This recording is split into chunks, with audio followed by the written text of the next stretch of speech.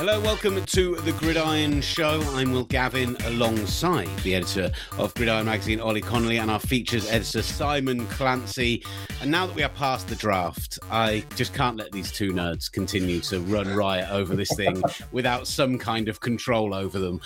So as we start to look towards the off-season, OTAs, training camps, everything coming up in the not-too-distant future, we're starting our off-season program with a look at the coaches whose seats are already hot all the way back in May. Gents, firstly, I know we're a few weeks removed from the draft now, but as we start to get into training camps and the storylines that are starting to pick up for the off-season, how are we all feeling? The schedule's out. Does everyone get excited about schedule release? Is that something that people get hyped about to plan trips out to the States, etc.? Two nerds, did you say? Yeah. Outrageous. Now we're just three nerds. It's fine. I'm excited. This is my favorite time of year because I do, as you say, Will, the really nerdy analysis. This is the time of the year where you can't be wrong. You just get to ask questions. I'm just wondering what will they run? Will they run this? Will they run that? You don't have to actually have any expertise or true analysis because nothing can be wrong at this time of year. Sounds like my time to shine. I like the schedule release is about as interesting as a punch in the face, but I didn't say it. It was about as interesting as a punch in the face, but I did think that the Chargers schedule release, the anime, was absolutely outstanding. I thought that was one of the funniest things, and the little details in that were so good. You watch it 2 or 3 times, you pick up some bits of some genius moments. I'm also 10,000 words into another draft book, which I convinced myself I was never going to do again. Oh yeah, but look at this guy and look at this guy. So yeah, it's nerd central, quite frankly. So you were nail on the head there, Will. I can't help myself. I have to, even if it is an overblown load of nonsense and another way they try to make the NFL a kind of 365 league, I still kind of start scanning through and going, right, if I go to the Niners-Mexico game, which is very much a hope and an aim for me this year, and then going, right, who's playing in Texas that weekend? I start poring over it. Who's on Thanksgiving? What games are we going to have on air? All that kind of thing. We've got a Christmas Day in the Clancy household that kicks off with Miami hosting Green Bay. My missus is a Packers fan, so it's going to be an absolute Christmas-a-palooza. How do you feel about 3 games on Christmas Day? Amazing. For the Christmas NBA. Eve, 3 on Christmas Day. It's sensational stuff. The sound of guys who are not having to have the discussion that they're working now on Christmas Day. The idea that instead of having to watch Mrs. Brown's Boys, I get to Rams Broncos is sensational. I couldn't think of any better substitution, to be honest. Not that I know who I want to win that game, Russell Wilson against the Rams, but there we go. Look, let's get into this big question for this week then. The kind of way too early hot seat conversation. Which head coaches are under real pressure this year and have to perform in order to ensure that they've still got a job going into 2023? And it kind of comes back to that same point of conversation we've talked about previously around the draft, that the idea that people are making long-term plans for their organizations and the idea that they are thinking 3 years, 4 years into the future can never be the truth for a head coach or a GM who have to be thinking about their job security. So we're going to throw out a few each, see what sticks, maybe pick a bit of a consensus. I'll come to you first, Simon Clancy. What's the first name you want to throw out there for somebody who should be worrying already? I've got 2 names, one of which is a bit of a wild card, which I'll throw later. The first one is Pete Carroll. Ooh, okay. Pete Carroll, it strikes me that the Pete Carroll, John Schneider axis, which has been so successful, feels a little bit like the last days of Arsene Wenger. For those of you that don't live in the UK and don't know who that is, he's a football manager who managed Arsenal incredibly successfully, Premier League team. But towards the end, it felt like, obviously there were problems, but it feels like there are only so many words that you can say to a team without beginning to repeat yourself. And it feels as if their run, which has been an excellent one, has come and is coming to an end. And I think, and I can't quite work out, I don't know whether you two have an opinion on this, but I can't quite work out whether or not they're buying themselves an extra year in the mind of Jody Allen, who took over as the owner in 2019. I can't work out if they're buying themselves an extra year by sitting with Drew Lock and thinking, well, we traded Russell Wilson away and this was always going to be a bridge year, and they've bought themselves an extra year and it's a really smart play. Or they've sort of given up hope, because as Ollie and I discussed nerdily over the last couple of weeks, we still can't quite get over the fact that Seattle is entering the year with Geno Smith and Drew Lock. So I think the time is beginning. I mean, Was he 70, 71? If he gets any whiff that is the case, and I'm with you, I feel like this could almost be a bit of diversion away from that being the case. They've got a really, we joked about the schedule release this year, but they have to face a very strong NFC West, and they've got the AFC West out of division this year. It's going to be tough for them to have anything like a winning record, let alone anywhere near 500 with that quarterback. Do we think that there's any chance they do go and take that shot at, say, Baker Mayfield, because he's got to go, right, I've got to do something. Otherwise I'm in real trouble. How much is that helping out? You know, it kind of feels to me like the last days of the last... Baker Mayfield is better than Drew Lock. It's helping out quite a bit. But that's like saying, you know, who's the tallest dwarf? I mean, the thing they've done, in fairness, is because they built such a system that was Russell-centric, the nearest comparison in terms of play profile would be Baker. So it would be more seamless where they could just go, dust off the 2019 playbook, let's get that out. Now, Baker can't throw the ball down the field, which is Russell Wilson's superpower, which makes everything open up for them, and Baker Mayfield can't, so that's a problem. But if anyone is a perfect fit to go in there as a stopgap, I mean, it isn't Drew Lock. It would be Baker. And the only thing I'll push back on with the Pete Carroll thing is how they've tried to evolve, at least. I understand that the voice in the room, I mean, they've tried to change every player, seemingly. They've somehow bet on the Snyder Carroll axis rather than Russell Wilson. That seems to be the decision the owner made, which is a bit of a strange one. That they have radically transformed the defense. This is not the Seattle team of 2-3 years ago, particularly in terms of style, in terms of how they move, in terms of the kind of formations and alignments they're running. It looks nothing like it used to, even as some of his kind of the guys he had around him, the Gus Bradleys of the world, have tried to cling on to that 3-match system. They ran with the Legion of Boom, and that's gone down in flames wherever he's walked to.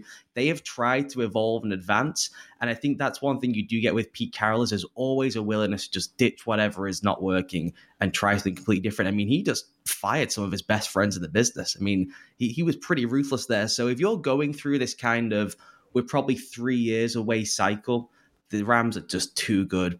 Arizona's got Kyler Murray. You know, it's going to take time for us to build the foundation. Then we'll go chase the quarterback.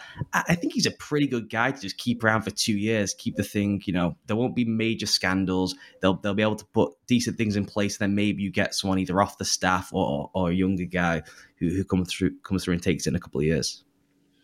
It's an aging squad as well. I think the Seahawks are in for a really rough year this year. And actually, ironically, as much as we're saying he's on the hot seat, you feel like Carroll's coaching and the way that he kind of gets a locker room behind him, etc., might be the one thing that does get them to 6 wins or 7 wins. But it feels like right now that's a result in itself. It just feels eerily similar to me to the last days of Mike McCarthy in Green Bay, who will be another coach who would potentially be on the hot seat in Dallas. But I just feel like at some point the Carroll race is beginning. It just feels like the race is run, and I can't see, you know, at what point with Drew Lock at the helm do they get to 1-6 or 1-5 and think, you know, this is going swimmingly and this is the direction of travel that we want to go in with a guy who's going to be 70. I know he's contracted through 2025, but it would be really wild to be like, we're going to roll with Pete and John and then just like finish the thing off 12 months later after letting Russell Wilson go. It's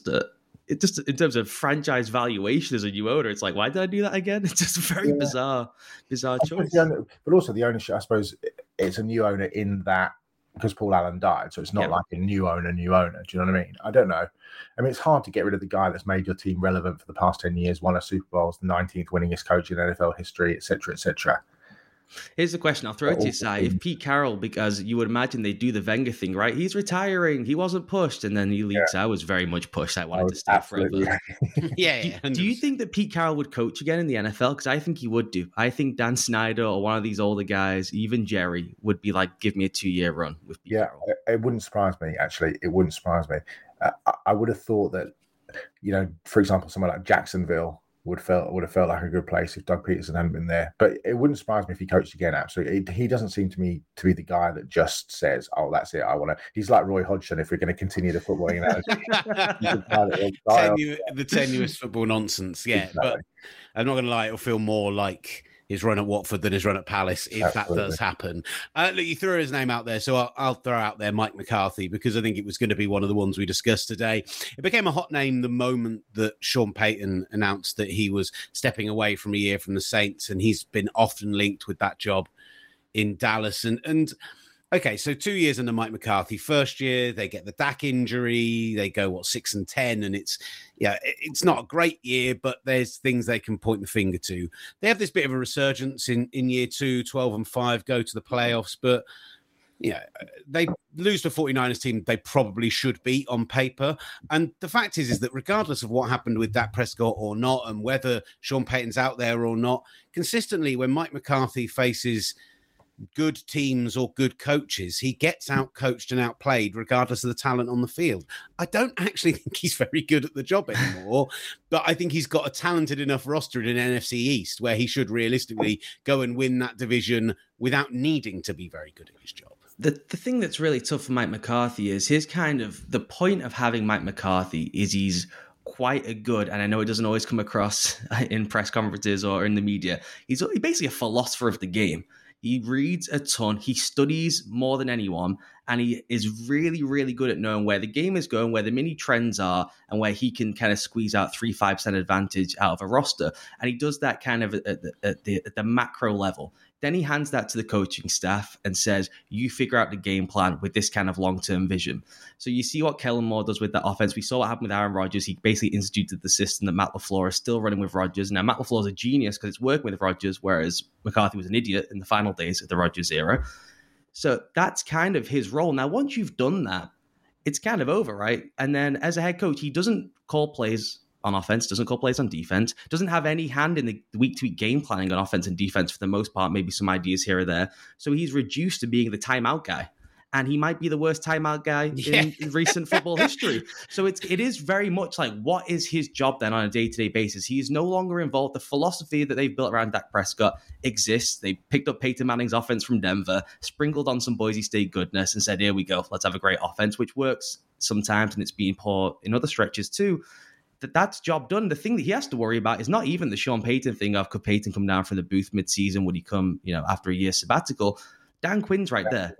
Dan Quinn is probably regretting that he turned down that Denver job because Russell Wilson skedaddled over there like a fortnight later, and he probably wishes he took it. So Dan Quinn, I'm sure there was some assurance. Look, if this is going off the rails after 5 weeks, we'll get rid of Mike, and you come in, you can at least have a run with that defense and being the head honcho with the franchise for 10 weeks, 12 weeks into a playoff run. You're right, Will. They should comfortably win the NFC East, but for them, it's all just about playoff games. And I do really believe that by the time the playoffs roll around, Dan Quinn will be the head coach and not Mike McCarthy. There was this idea that, with Aaron Rodgers' future unsure, with Tom Brady gone from Tampa Bay, that earlier in the year that Dallas should be entering the fray as one of the favorites, put them alongside the Rams as the reigning title holders. Now you kind of look at it and you think you'd fancy any of the other division winners, if the favorites go on to win it, to beat them in the divisional round, if not losing a wild card game again like they did last year. I don't know.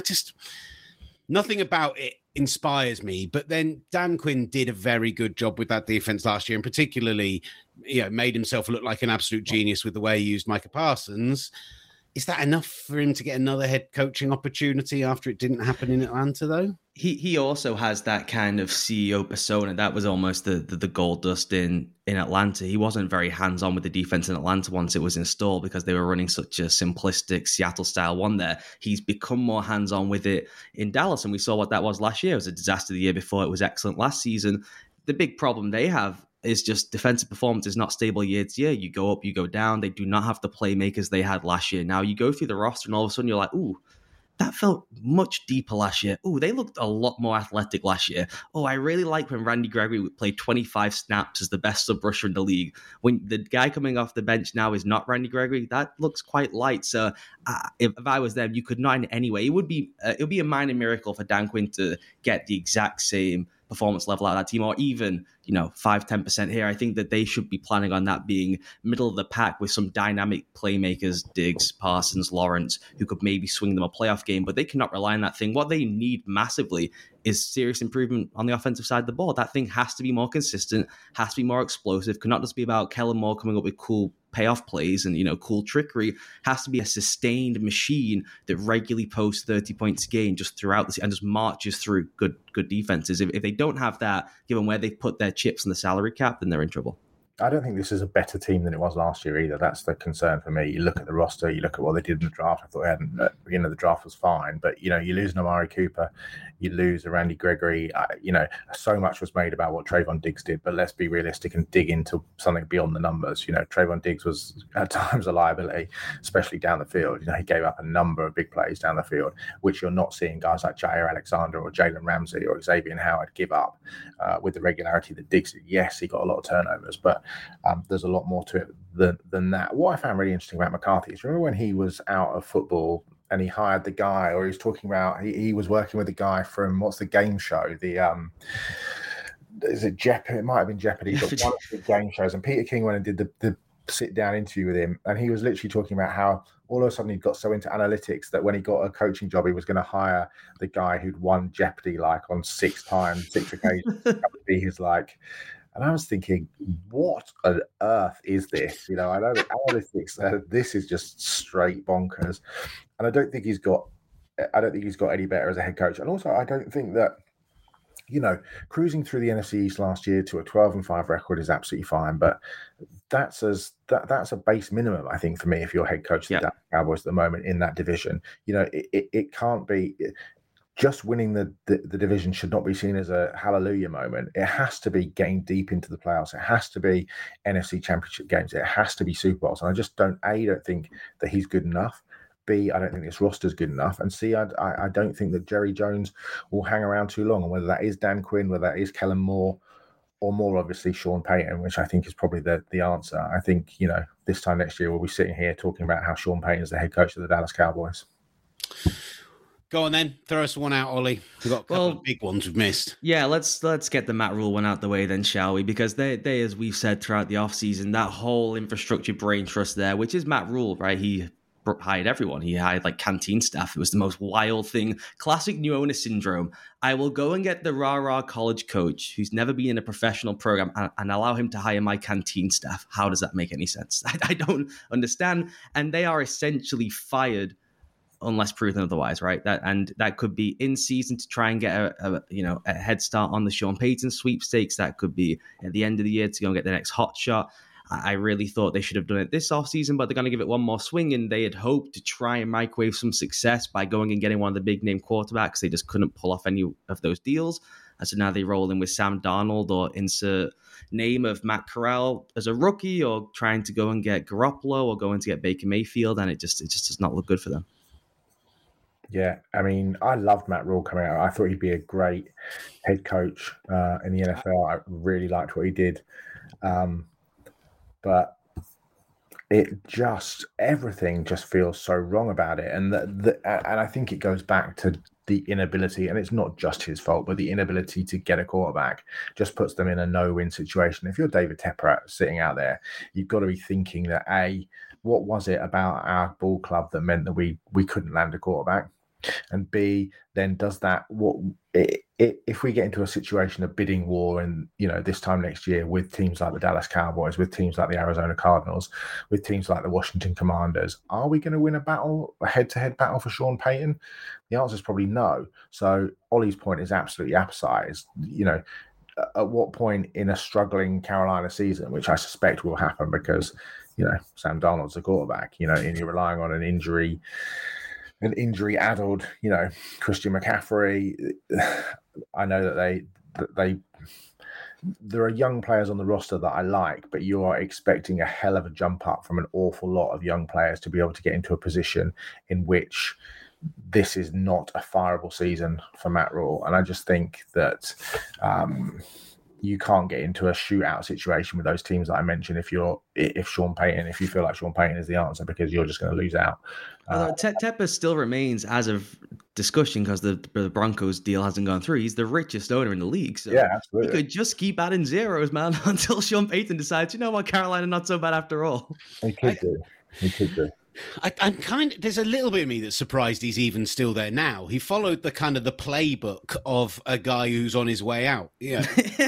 He fired a coordinator mid-season because he was blaming them rather than taking the blame on himself. And Joe Brady's a guy who was linked with head coaching jobs. And people were very excited about coming into the league. And okay, you lose Christian McCaffrey. And I've seen those rare Panthers fans who still feel some shred of hope talking about how good they did look through 3 games when McCaffrey was there, which admittedly they played well to start the season. But yeah, I don't know. There's part of me that feels like if this was a more experienced owner and a situation where, okay, yes, you've got the young players there, but there was a clear development path, maybe a quarterback coming in, that maybe they were just holding on to Matt Rule for essentially having him for the year there till they got the guy they actually wanted. But I think Rule could be a good head coach. I think he could be a good second-time head coach. He made 2 really bad decisions, which was he got Phil Snow, who everyone likes as DC, running really creative stuff that they did together in college.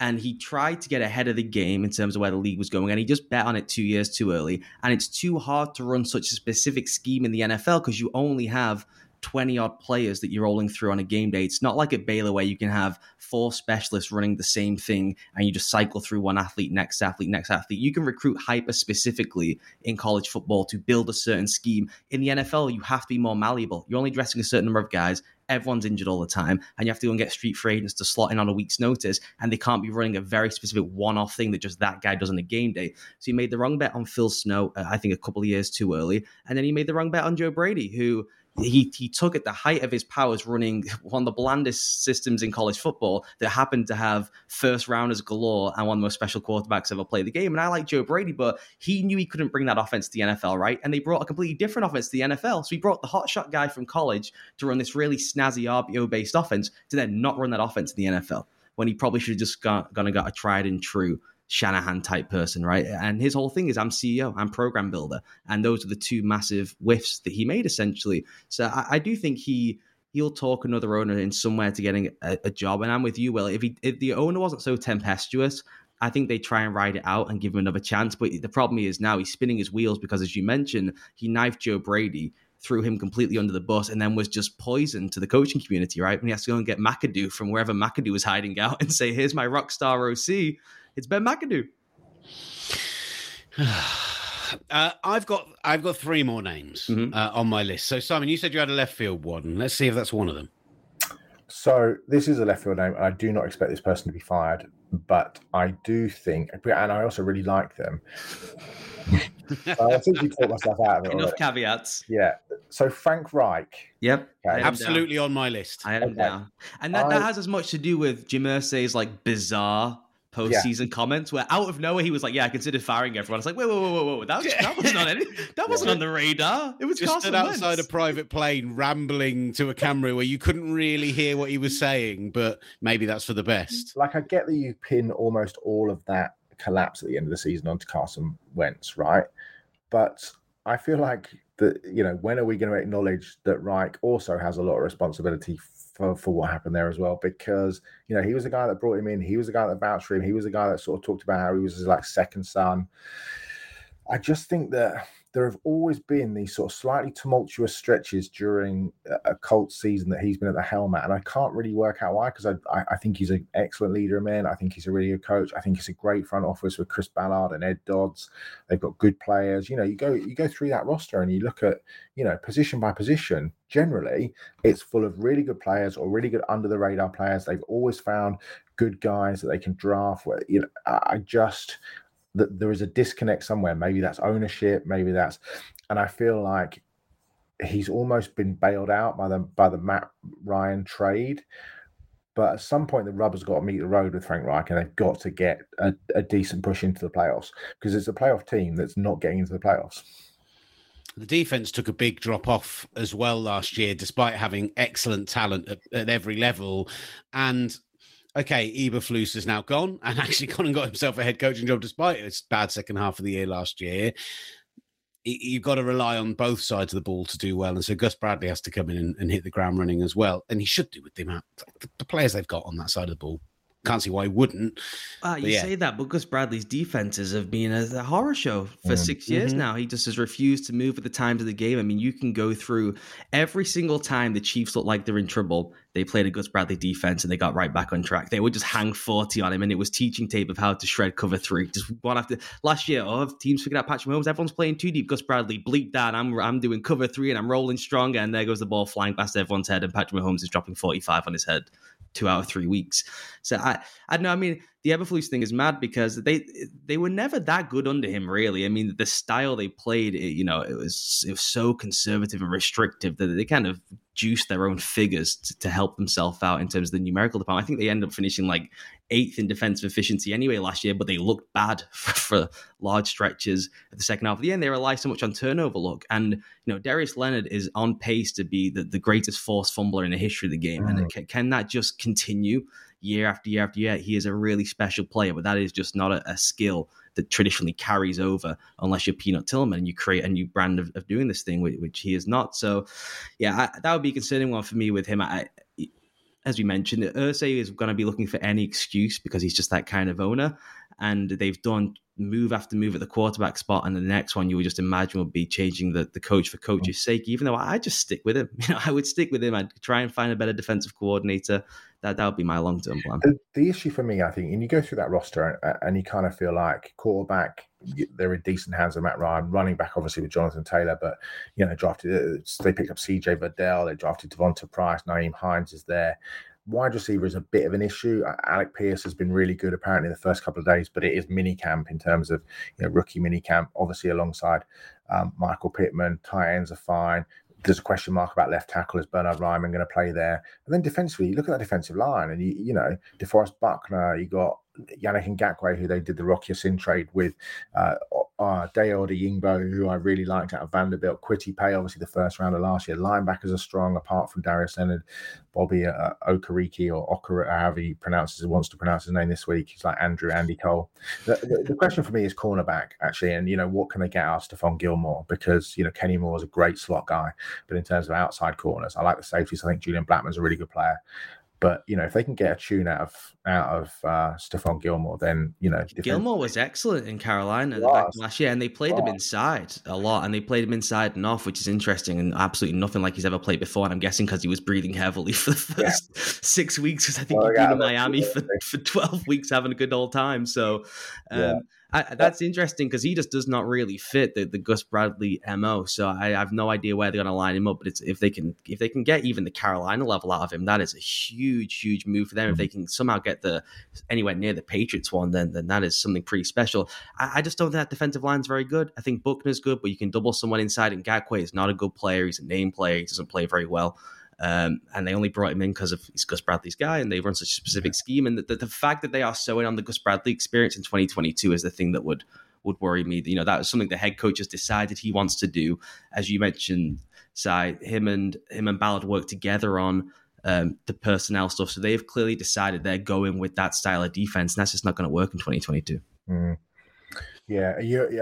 what you're asking for on that defensive line as well is those two, that first and second round pick from last year that I mentioned, Odeyingbo and Paye, to really step up and have big seasons. I mean, 4 sacks for Kwity Paye last year. I'm not even sure how many Dayo had, half a sack last year. So you're expecting 4.5 sacks to go up to the close to the 20s, aren't you? And that's a hell of a leap for 2 players. Ollie, go on, throw us out another one. It's got to be Lovie Smith with the Texans. God love him. God love Paul Lovie, because they didn't want him in the first place, right? They wanted Josh McCown. They weren't allowed to hire Josh McCown because Josh McCown has never coached at any level of football. And they were involved in a lawsuit about hiring people who would jump in the front of the line ahead of minority coaches. So they're like, oh, bleep, we're going to have to go and hire a minority coach. And they picked Lovie Smith from their staff, when, on reflection, they should have just kept David Culley for another year and let him keep rolling that thing. And they're most likely going to be bad. I actually think that they had a really good draft, for an organization that just is walking incompetence. I thought they had an excellent draft, and I think they're going to have some foundational pieces there, as long as the whole thing doesn't come dismantled by what will likely be a lot of losing, and just, if a loser culture sets in and stuff starts happening off the field. That's the only thing I think could get them, but they're just not going to win enough games. And I imagine that they're just doing this Lovie Smith thing for an 8-week to 1 year stopgap until they can go and get someone who they really want, which would be off that Patriots tree, or would be McCown. Yeah, I agree 100%. I mean, it just feels like it feels like God, what's his name? I was going to say David Tepper. He was the coach at The Houston. McNairs. No. Who was the coach before? Cully. Cully. Yeah, it feels like David Cully 2.0, doesn't it? I mean, I agree. I truly believe they wanted to hire Josh McCown until the whole sort of Brian Flores situation led them to that sort of slightly less controversial decision of hiring their current defensive coordinator. I actually don't think he was too bad in Chicago, but I think the Tampa Bay years were an absolute disaster. I mean, I love a man with a good beard, but that's not going to necessarily take you to the promised land. I think it's an interesting transitional year in a way for Houston. You talk about the players. This is obviously I like Davis Mills coming out of Stanford. 13 games he played, but I thought he had a really nice upside, and you saw a little bit of that last season. You're obviously expecting guys like Damian Pierce, the kid they drafted out of Florida, to step up because the running back situation is not great. Reliance obviously on Brandon Cook staying healthy, but you kind of look at the names and you think, if Nico Collins trains on a bit, if John Mechie's recovered from the injury, there's some, if Brevin Jordan, steps up, obviously offensive line is in a significantly better place than it was. And the Deshaun Watson years, obviously question marks about Larry Tunsil and his health, but Titus Howard and those guys. And then defensively, there's some interesting names that, people around the league don't necessarily know about, but it feels like an interesting nucleus being put together, but it just doesn't feel like a nucleus that is going to be winning a lot of games. And I think that will ultimately, but you kind of wonder, where are they going to go? Do you know what's their... The thing that's mad for them is their best players are players they should try and trade. I don't know why on their timeline they refused to move Brandon Cooks last year. Yeah. I know he gets moved every year, but they were offered second round picks last year. They're like, we're only doing it for 2 1s or nothing at all. It's like, why? What are you guys trying to achieve? Laramie Tunsil, right? They just got to take the L on the deal and move it. That those guys that are their best, most impactful players outside of this rookie class that I think is really talented are guys they should absolutely be trying to drain as much value out as possible. Yeah. No, I agree. Jonathan Greener's a good player. You're expecting a lot out of Stingley and Jalen Petrie to step up early on, but it just feels like there's just not enough talent and probably not enough belief in Lovie Smith. They kind of, like Ollie said at the top, it felt like they kind of had to make that hire, and that's never going to end well. And they were a terrible defense last year, and they put all that value into Derek Stingley, and there is not a worse fit in the league really than Derek Stingley going to play in a Lovie Smith defense. So they're already probably looking at each other like, oh man, the most valuable guy in our building now is not a fit in the scheme of the head coach. Yeah. I think people who have been long-term fans of the show will have seen my next name coming. Cliff Kingsbury. I forgot about Cliff. I mean, how do you forget about Cliff? I forgot about Cliff. It's because we've been nailing him for 3 weeks straight. Right. Come on. I didn't choose him because I thought it'd be so obvious we chose him, and all the Arizona fans hate me for Seriously, outside of the fact that they're going to be missing DeAndre Hopkins at the start of the season, and they make a dreadful trade for Marquise Brown, who is barely a number 2 receiver, has bad hands, and has been, okay, maybe he goes into a system where he knows the quarterback, and that's going to keep them happy. But there's no way that what they paid for him was reasonable by any stretch of the imagination. They're going to be starting the year at wide receiver with who knows what AJ Green is at this point, although better last year than I expected him to be. Marquise Brown and Rondale Moore. It's very gadgety potentially. And then there's this whole thing about how in the second half of the year, as we all know, Cliff Kingsbury drops off and falls off a cliff. So when you've got to start hot, you've got no DeAndre Hopkins, who was basically the entire crux of your offense last year. This, and okay, we mocked the schedule release and everything else. Can I just give you their second half of the season schedule for the Arizona Cardinals?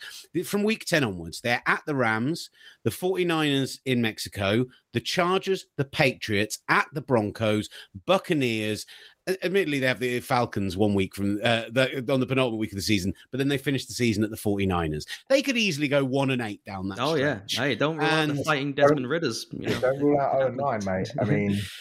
So honestly, they cannot ignore it. If they somehow limp to another wildcard spot even, they cannot ignore that fact. The problem they have is they've just given him a 4-year deal. Now. Maybe they'll want to get out of it, but Bidwell is not. I mean, but Bidwell is due. He has been very much about the medium term. He always gives guys time. He buys into wholeheartedly whatever is presented to him in the interview. He's like, yes, and we'll follow that through to its natural conclusion.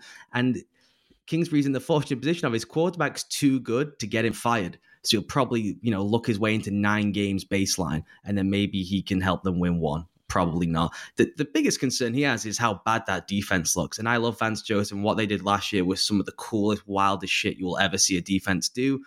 Amazing. And then he got stuff out of that defense. They had absolutely no right getting out of it once JJ Watt went down. And I know it fell off a cliff, but if you go and watch the tape, man, it's that they are outrageous with what they do. They could have been the worst defense in the league based on some of the personnel they're rolling out there in certain weeks.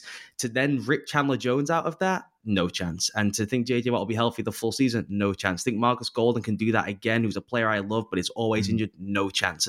They are in, and then they put all the chips into trying to address an offense that was like, that was not the issue, guys. The issue was not having quick, small players. You have plenty of those. You can go find those guys all over the place. The issue is the entire design and the reliance, like you said, Will, on our entire game plan is second and medium, third and long, throw the ball up to D-Hop and hope for the best. I think we're all in agreement on that one. I don't think there's any need to... I hate Cliff Kingsbury. I think he's a terrible coach. And as Ollie and I discussed last week or the week before, and you just made the point there, Will, is that when it gets to mid-season, they always start really strong, and then teams just go back and look at how vanilla they are on offense. Like down the stretch last season was an absolute embarrassment. It was an embarrassment. It was a high school offense, couldn't move the ball. I mean, some of those games, the playoff game was an absolute. I mean, if I was Steve Keim, I'd have taken a vein at halftime. It was so bad.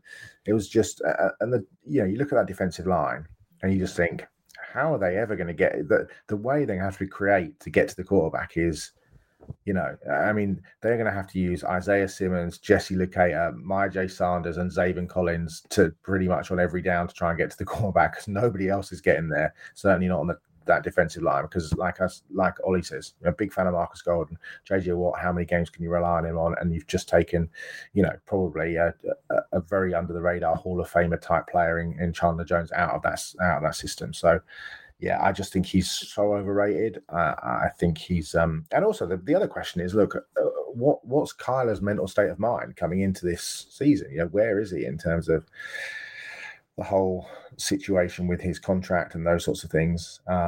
The health is the big thing for him too. He's been banged up. Those second half of the year splits have as much to do when you watch him. He's not as quick in the second half of the year. He's tentative taking off, and they've exploded out the gates because they're playing one-on-one football across the board, and they have the quickest quarterback in the league. So if he's playing one-on-one against you, Lamar's slipperier. Kyler's quicker in a straight line, so he outruns everyone. It's proven now you cannot do that for a 21-game season to win a Super Bowl. So you have to do what the Bills did with Josh Allen, which is we are running the worst offense in the league for 8 weeks because we don't care because we'll win games because that guy's special. And then as the season goes on, we'll do all the creative stuff and we'll save it for AFC title games, for AFC divisional rounds. They go the complete other way and they throw everything out the gate right up top, like Sai said, and then everyone's seen it once and Kyle's getting hit too much and he slows down in the second half of the year. But look at the players they've got, and if Kingsbury had any sense, you would alter this offense to make it much more tight end heavy, extra tight end personnel. Because the strength of your team is Zach Ertz, Trey McBride, Max Williams in terms of what you can do. Because without D-Hop for the first 6 games, I mean you're looking literally at Hollywood Brown, 94-year-old AJ Green, and Rondale Moore, who hasn't stayed healthy since his junior season in high school. The running back situation, obviously James Conner scored 20 touchdowns last season. That's great. But, Chase Edmonds is gone. You're relying on Eno Benjamin, who's not done a great deal. I don't see how they're going to move the ball consistently beyond Kyler just having to run around like a mad thing. And then, taking extra hits behind an offensive line that's not very good. And then a defense that can't get to the quarterback and therefore can't stop anybody. Okay. So, and I'm here for his downfall. Yeah. It will be a day of celebration when it happens, even if it's within division. And I quite like the fact that he's quite bad. Firstly, are there any obvious ones we're missing? Is there anything we've not thrown out there, like Cliff Kingsbury level, where we're going to look back on this and go, how on earth did we not mention... The only one I can think of that we haven't discussed is like this Patriots OC situation, which is like they just won't hire. They're all looking at each other. Apparently, Joe Judge failed, special teams ace failed, head coach. He's going to run the offensive line for reasons that are unclear. Matt Patricia, defensive wizard, failed head coach. He's going to run the offense in part, but not call the plays. Bill Belichick will call the plays and design the game plan, even though he's doing the defensive game plan. Steve Belichick's doing special teams. Can we ask a genuinely serious question about the longitude of Bill Belichick? Don't do it. I mean, don't do it. Feels like a legitimate question we've asked about another man who He's obviously never going to get sacked. But at what point, if you're Robert Kraft, do you think this looks like a... Did he not just take the guy who was the fourth drafted quarterback and make him the best rookie quarterback in the league without a receiver who could separate from man coverage? Did we not just watch that last year? But he wasn't actually that good down the stretch. Was he? There's no one open. He was the best rookie quarterback in a class which underwhelmed in their rookie. But he was fine. His league average from a rookie is pretty good, and no one separated from man coverage. That defense was unbelievable for 12 weeks until they all got hurt. I don't know. You guys, you want to put all stuff on the grave? You go ahead. I'm not going to be the one to do it. It's a totally separate conversation. It is a totally separate conversation. That's maybe for a different podcast. Mm-hmm. By the end of this season, he is the third best quarterback from that class, maybe the fourth. Like, I think once people have had more time in a system, once people have better things around them, once I think Trevor Lawrence takes a leap this year, I'm going to throw out that I think Trey Lance is going to be good this year, and I don't care what anyone says. Like, I think actually Mac Jones, like you say, league average. He might be league average, and they'll be happy with that. But at the end I'm of the not season, buying that it was some, phenomenal thing that they achieved. At the end of the season, where will Mac Jones be ranked in NFL quarterbacks from Alabama? 1, 2, or 3? Well, behind Bryce, if Bryce is then eligible. Oh yeah. The guys that are in the league this season, where will he be ranked? I still think first. Fuck off. I didn't even finish my rant about last year's draft class, where I think Zach Wilson takes a bit of a step forwards this year. And even though Justin Fields is surrounded by a crap show in Chicago, I think he personally will be seen as a good player. So, yeah, I'm just saying there's 4 other quarterbacks there who got a chance to move ahead of Mac Jones this year. I'm going to throw out one, despite what I just said about Trey Lance, though. And I think Kyle Shanahan is under more pressure than people kind of will realize from the outside right now, mostly because of another off-season of horrible coaching departures. Mike McDaniel's obviously being a big one for him and what they do with that scheme there. But this whole Deebo Samuel situation, as much as people want to point towards money, his usage, the whole running back wide receiver thing, from what I understand, the departure of Wes Welker was a big, big part of why Deebo Samuel isn't happy in San Francisco right now. And Wes Welker had a contract on the table to stay, and they just didn't offer him enough money to keep him in the building. He went with Mike McDaniels. Apparently, what they offered him was insulting. So if that is true, and Kyle Shanahan ends up having a bad year this year, and he's made players unhappy, he's made coaches unhappy, I just think that it could be a shock one at the end of the year where they suddenly look and go, actually, I know there's been the injuries and everything, but we've really only had one great season and one good season. There's a bit of a Mike Shanahan thing here where he could get to a point where he's just pissed off enough people that they just decide it's not worth it. It might not be this year, but I just think I can't see him being there another 10 years right now, that's for sure. There's always a shocker, and he's a good one to have on the list. I just feel like, and maybe I'm just more removed from you, Will, who's probably following it more intimately day to day, that if anyone was going to go, it would be John Lynch, and they would do 1 year of a plaster at GM with Kyle there. That if he left, he would be the most sought after coach in the market, irrespective of the actual record. The reputation is so bonkers. And if you're any of these coaches saying, well, let's go and grab one of these guys from the McVay or Shanahan tree, oh wait, I could just go grab the guy who is the tree.